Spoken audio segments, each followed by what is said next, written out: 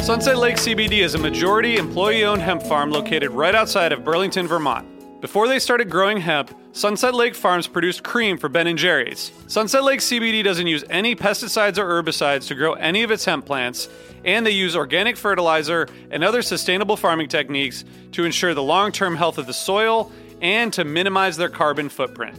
So like all of us, my days are really stressful. By the end of the night, my kids are in bed, I'm taking a minute to chill, but I'm still unwinding. I recently started using the Relax gummies infused with CBD isolate, reishi mushroom extract, and ashwagandha root extract. I'm really glad I tried these because they really helped me get ready for a good night of sleep, and I really think I sleep better, so I'd highly recommend it. Check out Sunset Lake CBD today at sunsetlakecbd.com and use the code UNDERMINE for 20% off your order. That's sunsetlakecbd.com and use the code UNDERMINE for 20% off your order. Farmer-owned, Vermont-grown, Sunset Lake CBD.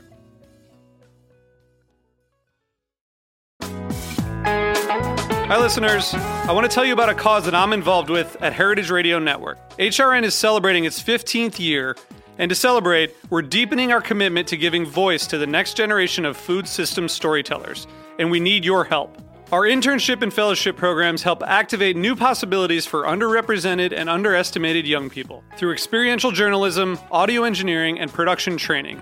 Through these unique programs, HRN helps food equity stewards build essential workforce readiness skills that expand their potential and foster economic mobility. Please consider supporting these critical programs. And with a minimum donation, you can be entered to win a dinner for two at an amazing restaurant in one of 8 cities and tickets to a concert at a great venue in one of those cities.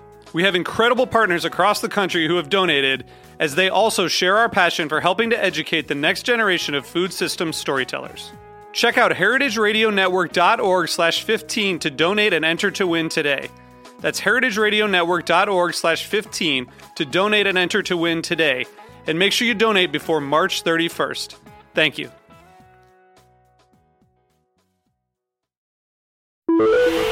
Osiris.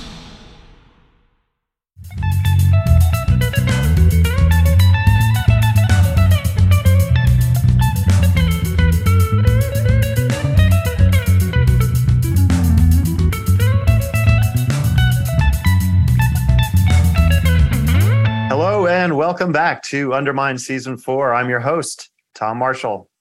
And as we said in episode 1, which featured John Paluska, from now through December, we'll be tracking Phish's progression in the 1990s by focusing on 25 important shows of the 90s, all leading up to the tour that changed everything, fall of 1997. And we'll discuss every show of that particular tour. Our format this year is to do a brief dive into all these shows with the help of a co-host and with a special guest who is either at the show or can otherwise bring some knowledge about that era. And we're lucky to have, again, my co-host for today, Osiris co-founder and HF Pod host, RJB. Hello, RJ. Hello, Tom. Good to be back again. Episode 1 was so much fun. And today we're going to be discussing one of the most famous Phish shows of all time, which is August 3rd, 1991 at Amy's Farm in Auburn, Maine. This 3-set show, it was free to attend. It's synonymous with early stages of Phish. And of course, we all had the tapes. And we thought, who would be better to discuss this show with than the host of Amy's Farm, Amy Skelton. So we're going to bring her on in just one second. I just want to say, check us out on Apple. If you subscribe to Osiris Premium, it's $4.99 per month. You can get ad-free podcasts, bonus episodes, and more. So support us there and support independent podcasting. All right, Tom, do you want to tell us a little bit about Amy before we bring her on? Sure. Well, the Osiris faithful have already heard Amy, I think twice. I think I had her on Under the Scales, and we probably had her on Undermine before. And we're really honored and happy to have her back. She needs no real introduction because she's been along literally since before there was a Phish.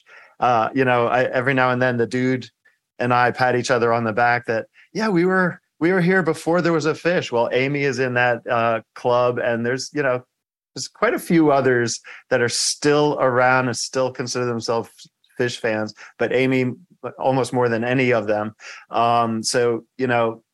The early days, Amy hung around with John and Fish at the University of Vermont.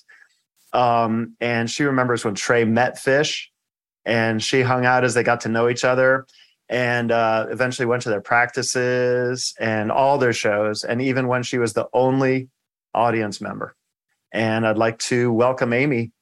Amy, welcome. There she is. Hi, Amy. Hey, guys. How are you? Good to see you. You're in Vermont at the moment, right? I am. No longer in Maine. No longer in Maine. I moved back. I moved to Vermont permanently in '97. Cool. Very cool. Although it's not exactly true, because then I took 5 years. While the band was on hiatus, I had one of my own. I went to Nova Scotia for 5 years. Oh, cool. Those very same years. That's awesome. Well, we're all lucky that you were in Maine when you were and had this amazing, beautiful farm that you had. One of the pretty much Fish's first festival, I guess, on it. Yeah. And so we're at least familiar with the early days when you knew, John and Trey at UVM, and you hung out with them as the band formed and became Fish. But that was in '83. And the show that we're talking about is 8 years later. And so in between then, what happened after college?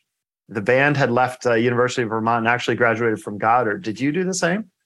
I graduated same time in '87, and I was a horse person. So, all through college, I had a horse at school, and I rode and competed, and I was pretty focused on having a stable of my own. And so I left college. I worked for a year. Well, I had started Amy's Farm in college, so I would go home in the summer, teach riding lessons, come back in the fall, and go to school. So in '87, I graduated, and then stuck around Vermont, New Hampshire for a year, and then went to horseshoeing school in 1988. So I could be a full service horse person. And right around that time, actually, I was running around with the white tape demo and the promo pack for Fish. And I had I always had a couple of those in my car.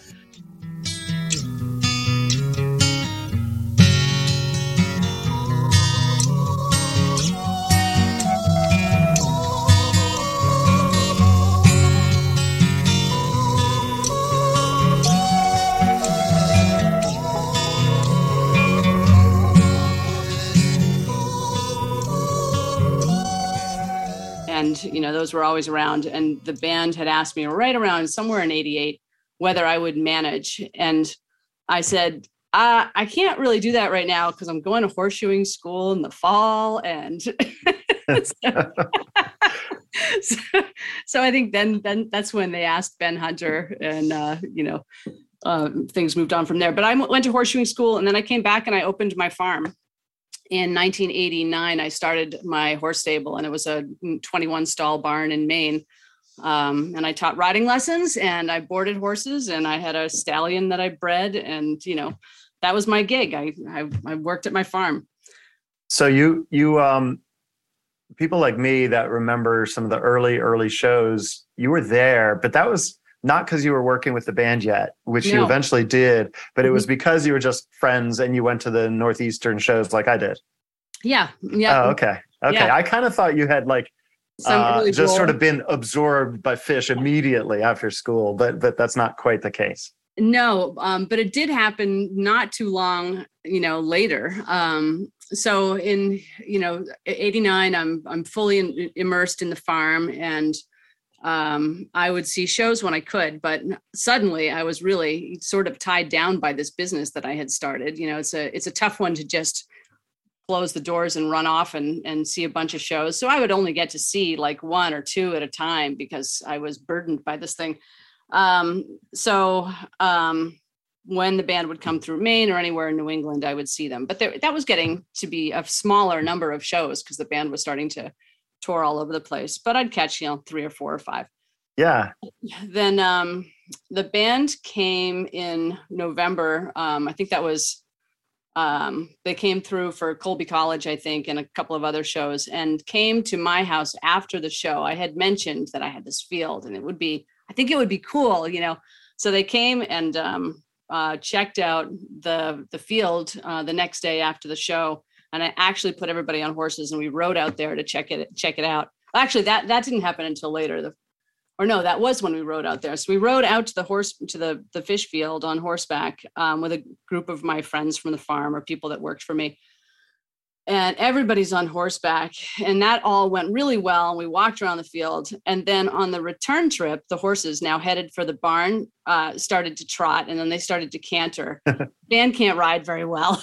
Now they're cantering, and then they're galloping. And Trey is actually riding Maggie, who is the horse that got hoisted. But Maggie, she's young and she's like full of, piss and vinegar, and starts walking. And anyway, they were like, I'm not allowing my horse to run ahead because, I could lead them to if I could cause a race. So I'm holding back and I'm saying, pull back.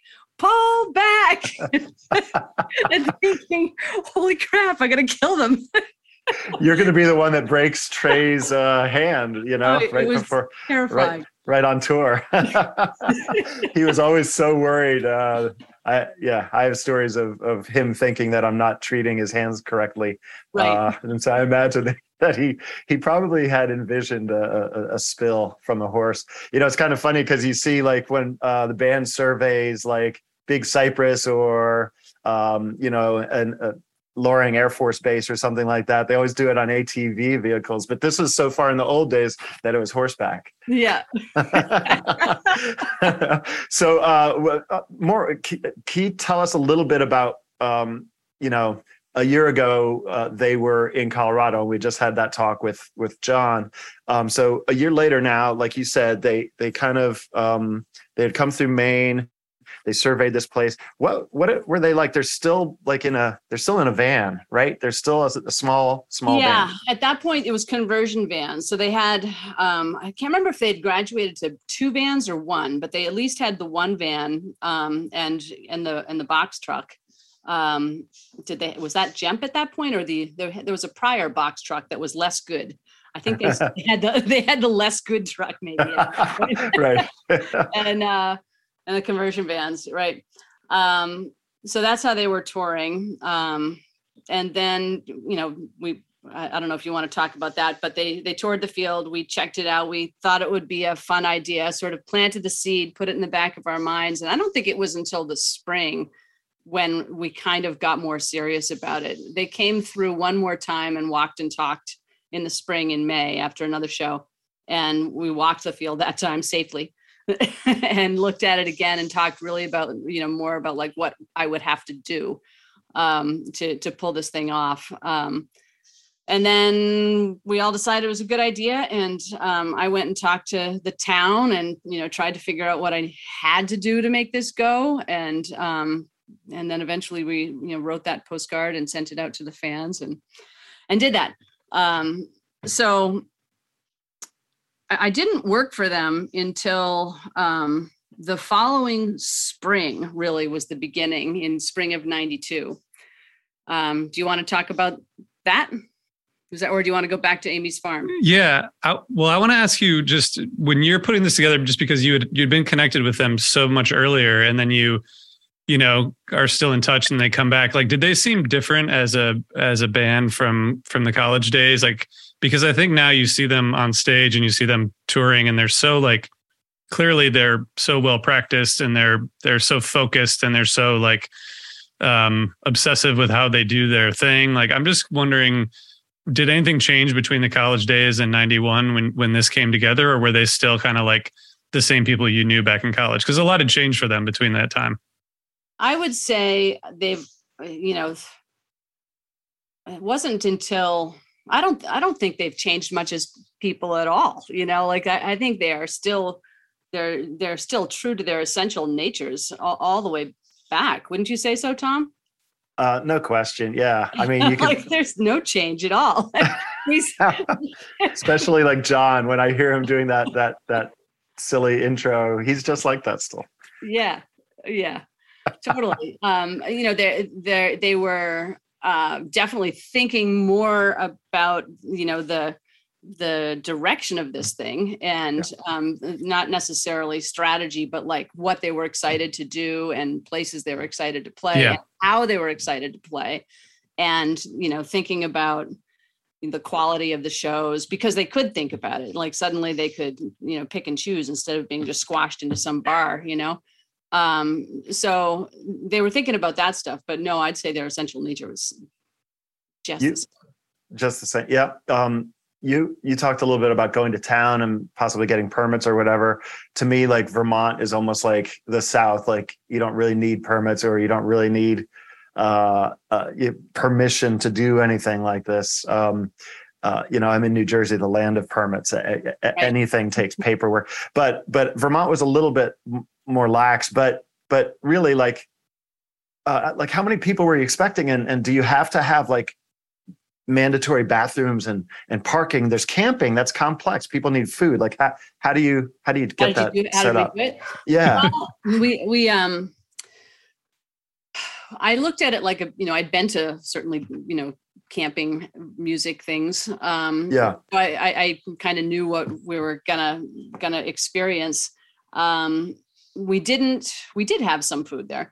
There was a couple of trucks there that had food. But I knew that we would need water. And then when I went to the town, they said the same thing. You got to have potable water. And when they said potable, I was like, oh, right. Like you can't just have water. There has to be like, a safe source. So that we brought in a big truck of potable water, like just a big tanker truck full of water. And they said there needed to be egress, like fire, like for a fire engine, in case there was some sort of an emergency, or they had to send an ambulance or a fire truck in there. There had to be, a way for those vehicles to safely get in and out, and not through a crush of people. Right. So that did change the way we approached the field. There was only one tractor road in. And we decided, since it was sort of kind of appropriate for a large vehicle, that we could send, we'd set that aside and have that be the access road. And then we sent the people through a trail that we blazed off to the right. But, with the tractor road we had was completely insufficient for a fire truck. So, and being, barely out of college kids, we just cobbled together. Like we got more culverts, we got more rock from wherever, and we built ourselves, because the road had to go across a creek, so we had to put in a big culvert and rock and reinforce and make it a lot wider in order to get so we had to do stuff like that. But back to permits, we didn't have to get one. The town had no idea what to do with my, when I came in the door and I said, I'm having a big party and everybody's going to camp and there's going to be a band and they're going to play till, probably midnight or whenever they play till. And, there's going to be some noise and there's going to be a lot of cars. They're all going to be parked on my land. Do I need to, do you guys need to know? And they said, we don't know. We don't know if we need to know. No one's ever asked that before. And it probably took them 3 weeks or 4 weeks maybe to get back to me. And what they said was, we don't have any mass gathering ordinance. We don't have it on the books, but these are the things you need for safety. Cool. So that's what we did. That's amazing. Amy, can I just ask, it sounds like you sound pretty chill about it at this point, looking back, but like, was it like a full-time job for a couple months, like actually getting this going? Because no. Just build some culverts and get some rock and build some bridges. And, it sounds like, was it nerve-wracking getting it together? No, it actually wasn't. I lived on my farm and I had a couple of roommates. One of my roommates was another young guy, and he was a construction worker. He was a concrete guy. And he lived in one of the rooms in my farmhouse, and he was awesome, Tom Sheehan, and he helped a lot. Another guy, Chris Dyson, who was a friend of mine from Vermont, was living on the farm that summer working for me, and Chris helped, a ton. And they were both liked the music. Chris was a big fan. He'd been to the Squam Lake Steakhouse and lots of other gigs, along the way, and so they were motivated, and we all just did that on our, kind of on our weekends. Like, oh, we got to cut that. We got to blaze that trail. We got to, make sure it's mowed at the right time so that it's not too stubbly. And, we got to build that road when we get to it. So we sort of, gathered materials. We had to cut down a bunch of trees to make the stage. We had to it required lumber. And nobody wanted to pay for it. So we were like just scrapping together lumber to build stuff. We literally just hodgepodge that stage together out of, who knows what. But it wasn't, I'd built so much stuff on my stable, like, miles of fence and horse stalls and big run-in sheds, that building a stage and, doing a little bit of advancing was no big deal. Nice. That's good. Yeah. I guess if you have an actual farm, you're used to doing stuff all the time. Yeah. Yeah. Which makes sense. We had a post hole digger on the tractor, and, we could do these things. So. That's incredible. So we're going to keep talking with Amy. First, we're going to take a quick break, and we'll be right back. And just like that, we're back from our break. We're talking with Amy Skelton.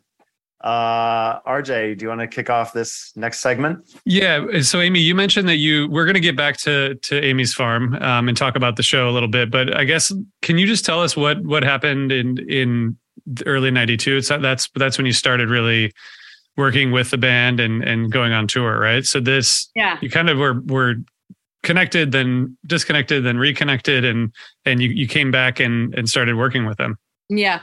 So in the spring of 92, I've still got my, my horse farm going, and, it's in Maine. So in the wintertime, it's cold and frozen, and there's, no lessons to teach because it's too cold. So there's downtime. There's like this period of time where you don't make a lot of money, and there's, just kind of holding pattern.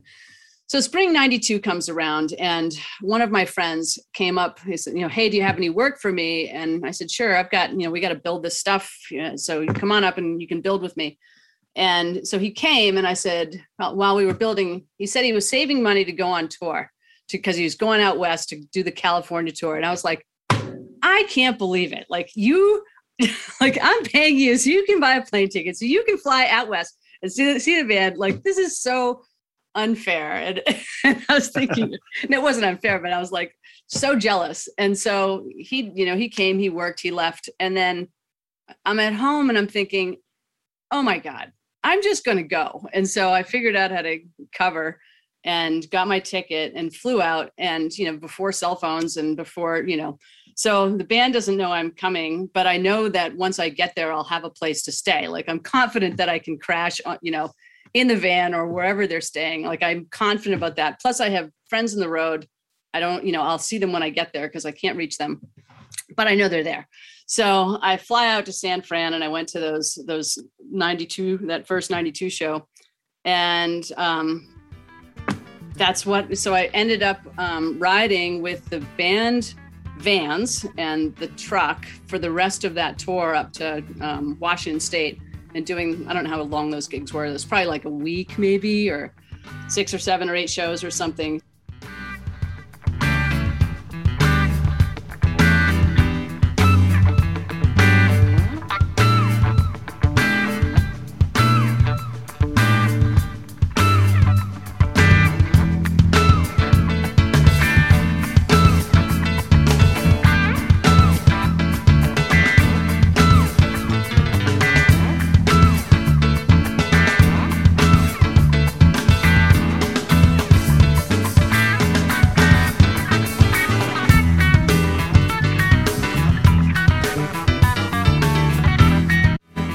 That whole time with the band or with my friends. Sometimes I would get off and like go hang with my friends for a couple of days, depending upon who was doing what. But during that time, the band is driving. There's 2 conversion bands and there's 4 crew, I think. So there's 8 people that have to move, plus the truck that have the truck full of gear. So, there's a couple of people that have to, 3 people that have to drive every night. And then there's a bunch of, tons of work to do. And they only had exactly, they've just got the band and 4 crew, which was Paul, Toph, Brad, and Pete Shaw. Oh, and Andrew Fishbeck. So there's only the 5 of them doing everything, and they've all got specific jobs. So there was a whole bunch of things that needed to be done, like the jobs of a runner, really, or the jobs of a tour assistant. It's like, advancing things that we need at the next gig, or arranging stuff. The band's van got broken into, and a bunch of they lost some instruments, and there was now the van's got a big broken window. So I called ahead and got like a custom window shipped to, like, I don't know, Oregon or something, and then got a auto place to put the window in. So I arranged all of that, and I'm walking the Marmar, and just everybody's helping out, and getting things done. And at the end of that, little stretch, they asked, do you want to come back on tour? And I said, oh, I don't know about that. Like, I gotta go back to the horse farm, but I'd had a ball. It was really fun. And, I'm like, oh, that was the best, working. I wasn't working. I was just, goofing off, but I had a great time. And then, that summer, they asked if I wanted to do the fall tour, which began in November 92. And that's just around the time when riding lessons wind down. And that tour was going to go from November to May during that period of like snow and not much going on the farm. So at that point, I had a full-time trainer on the farm living there, and she was excited to manage the place. So I went on tour for, in a working capacity for the first time in that fall, in that period. Do you remember the music from that spring 92 tour? Because I remember some of the first tapes I got were like the 4/16/92 show from California, and then there's the Warfield and the Palo Alto and Santa Cruz. There's so many. These are like legendary really shows. Yeah, they were really good shows.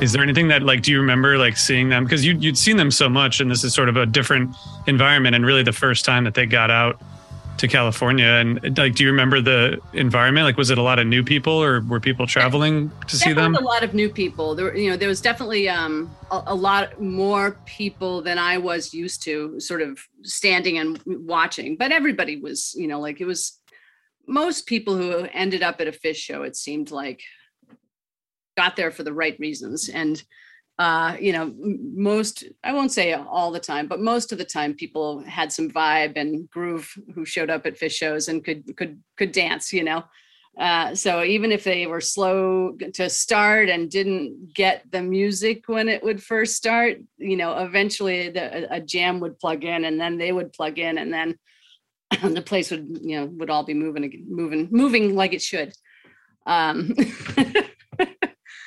I do remember lots of people being introduced and just watching and absorbing. And I remember being extremely proud that, the band that I loved was in California playing these venues that I'd heard about and read about. And, I was pretty stoked.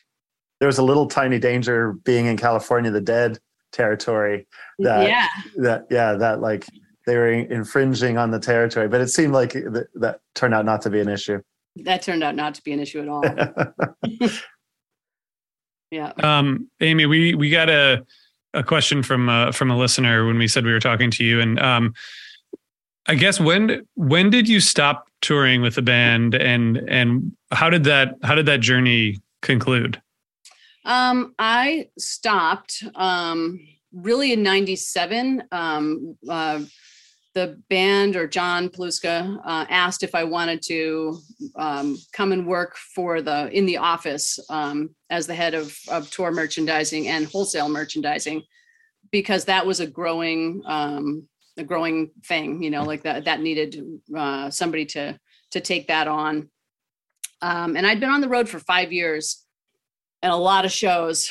And I was touring with other bands in between Phish. So eventually, because of, the way the touring was structured as the band grew from 92 to 97, they toured less and there was more time in between. So I ended up working for a big merchandising company and was doing these other tours. So I was on the road for like 10 months of the year, 4 or 5 years straight, like always at a show somewhere, except for in January and February. So when they asked me to take that role, I was excited to move back to be sitting still and enjoy my horses and enjoy, have chickens out my door and go to work and come home at the end of the day. That's amazing. So you were part of this obviously during this period of intense growth and, amazing trajectory. I guess it's probably hard to summarize what that 5 or 6 years was like, but what is it like looking back on it at this point?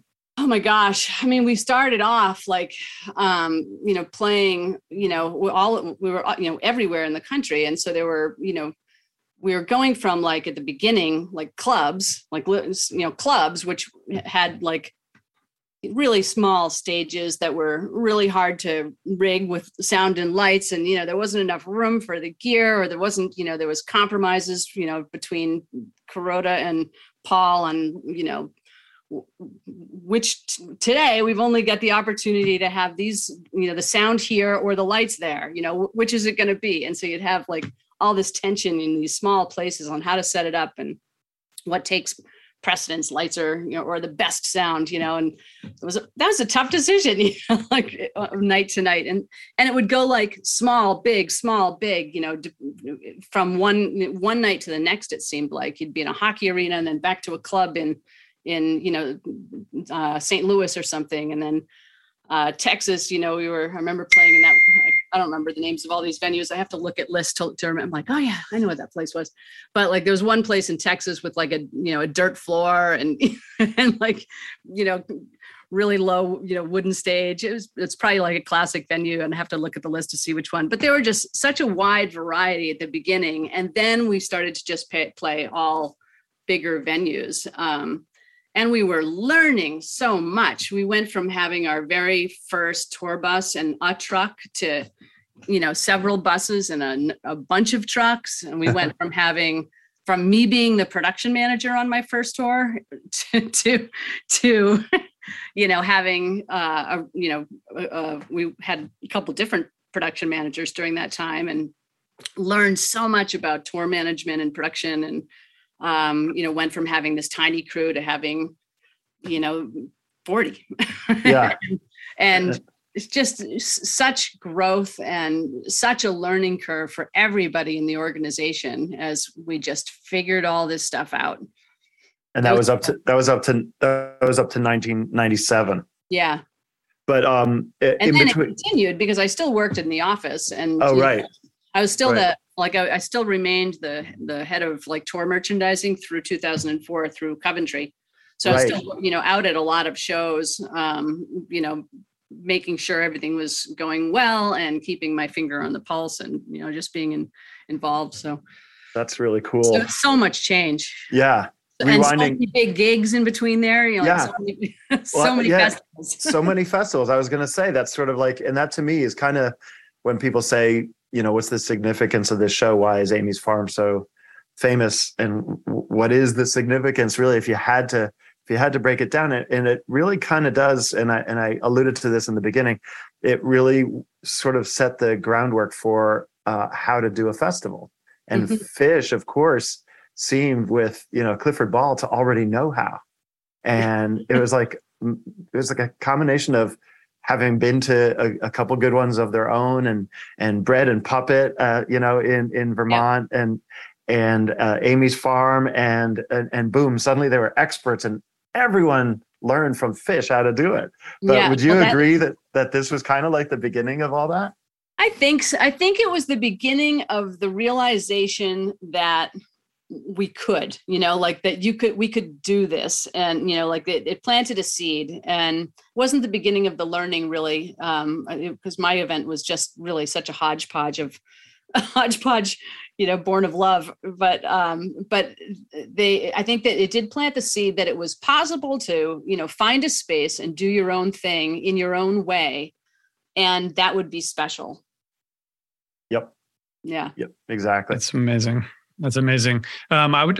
Before we wrap up, I just wanted to mention just a couple of the musical highlights. I mean, this is a 3-set show that, Amy, I don't know how clear your memories were of the music, but I'm sure you've listened back at some point. Have you listened back to it like over the years? I have. This is going to sound really archaic, but I just was reconnected with my tape collection, which nice. is awesome. That's great. It's so good. Like they just came back into my life, and I've been just starting to listen again. I mean, I've got tons of fish, but I don't have like the shows that I listened to tons growing, as I came through my own fish discovery. And I listened to Amy's Farm a zillion times after that show and through the years, but I haven't had it, I haven't had access to it. So it's only just recently that I've played it. Then that video came out a couple of years ago, which was really fun because there's people that I know, like, oh my God, there's a friend of mine who only dances like that, and like that's so funny, just seeing that stuff was funny.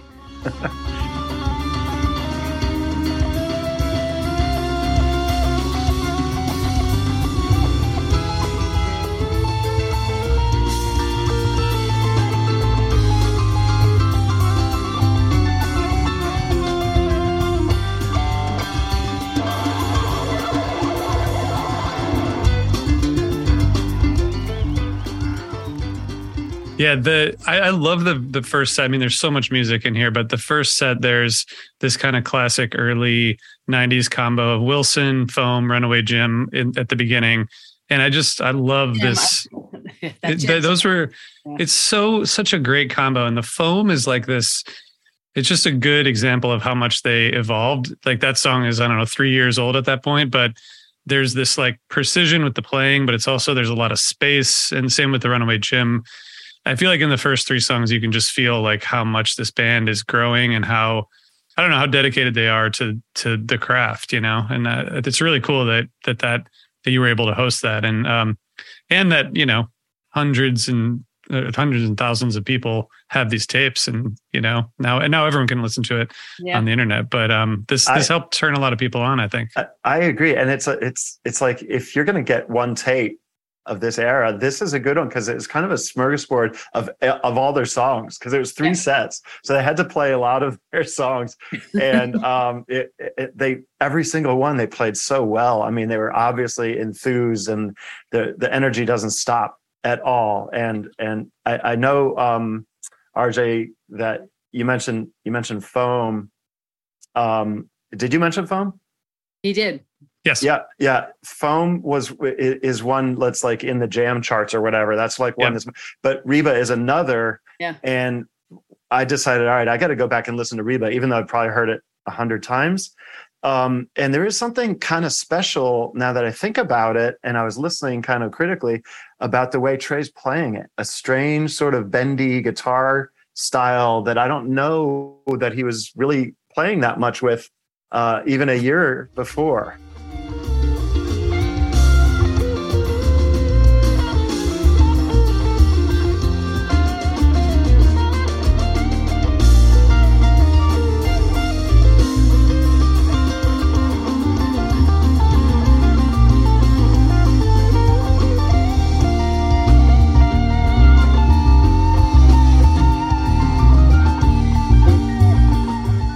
It was sort of something new that he introduced, a country bendy weird style, especially evident in that Foam Jam. The Foam Jam is only like 3 minutes long, but listen to that. It's very interesting.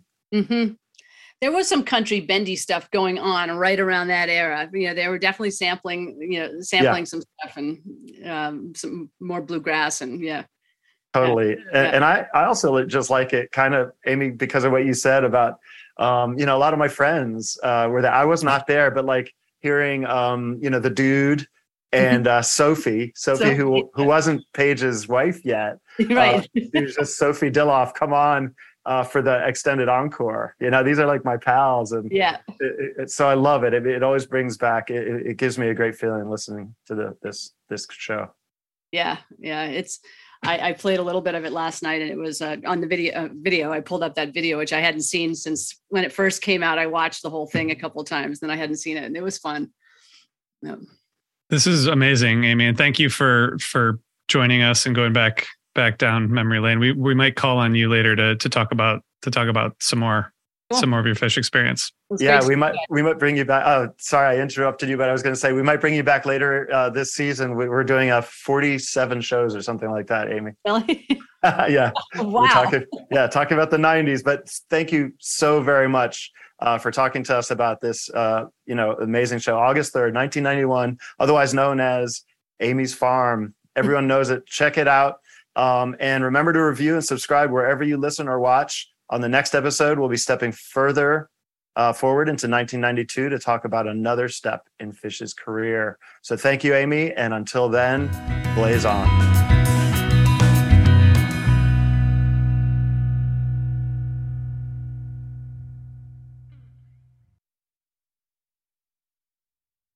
Osiris.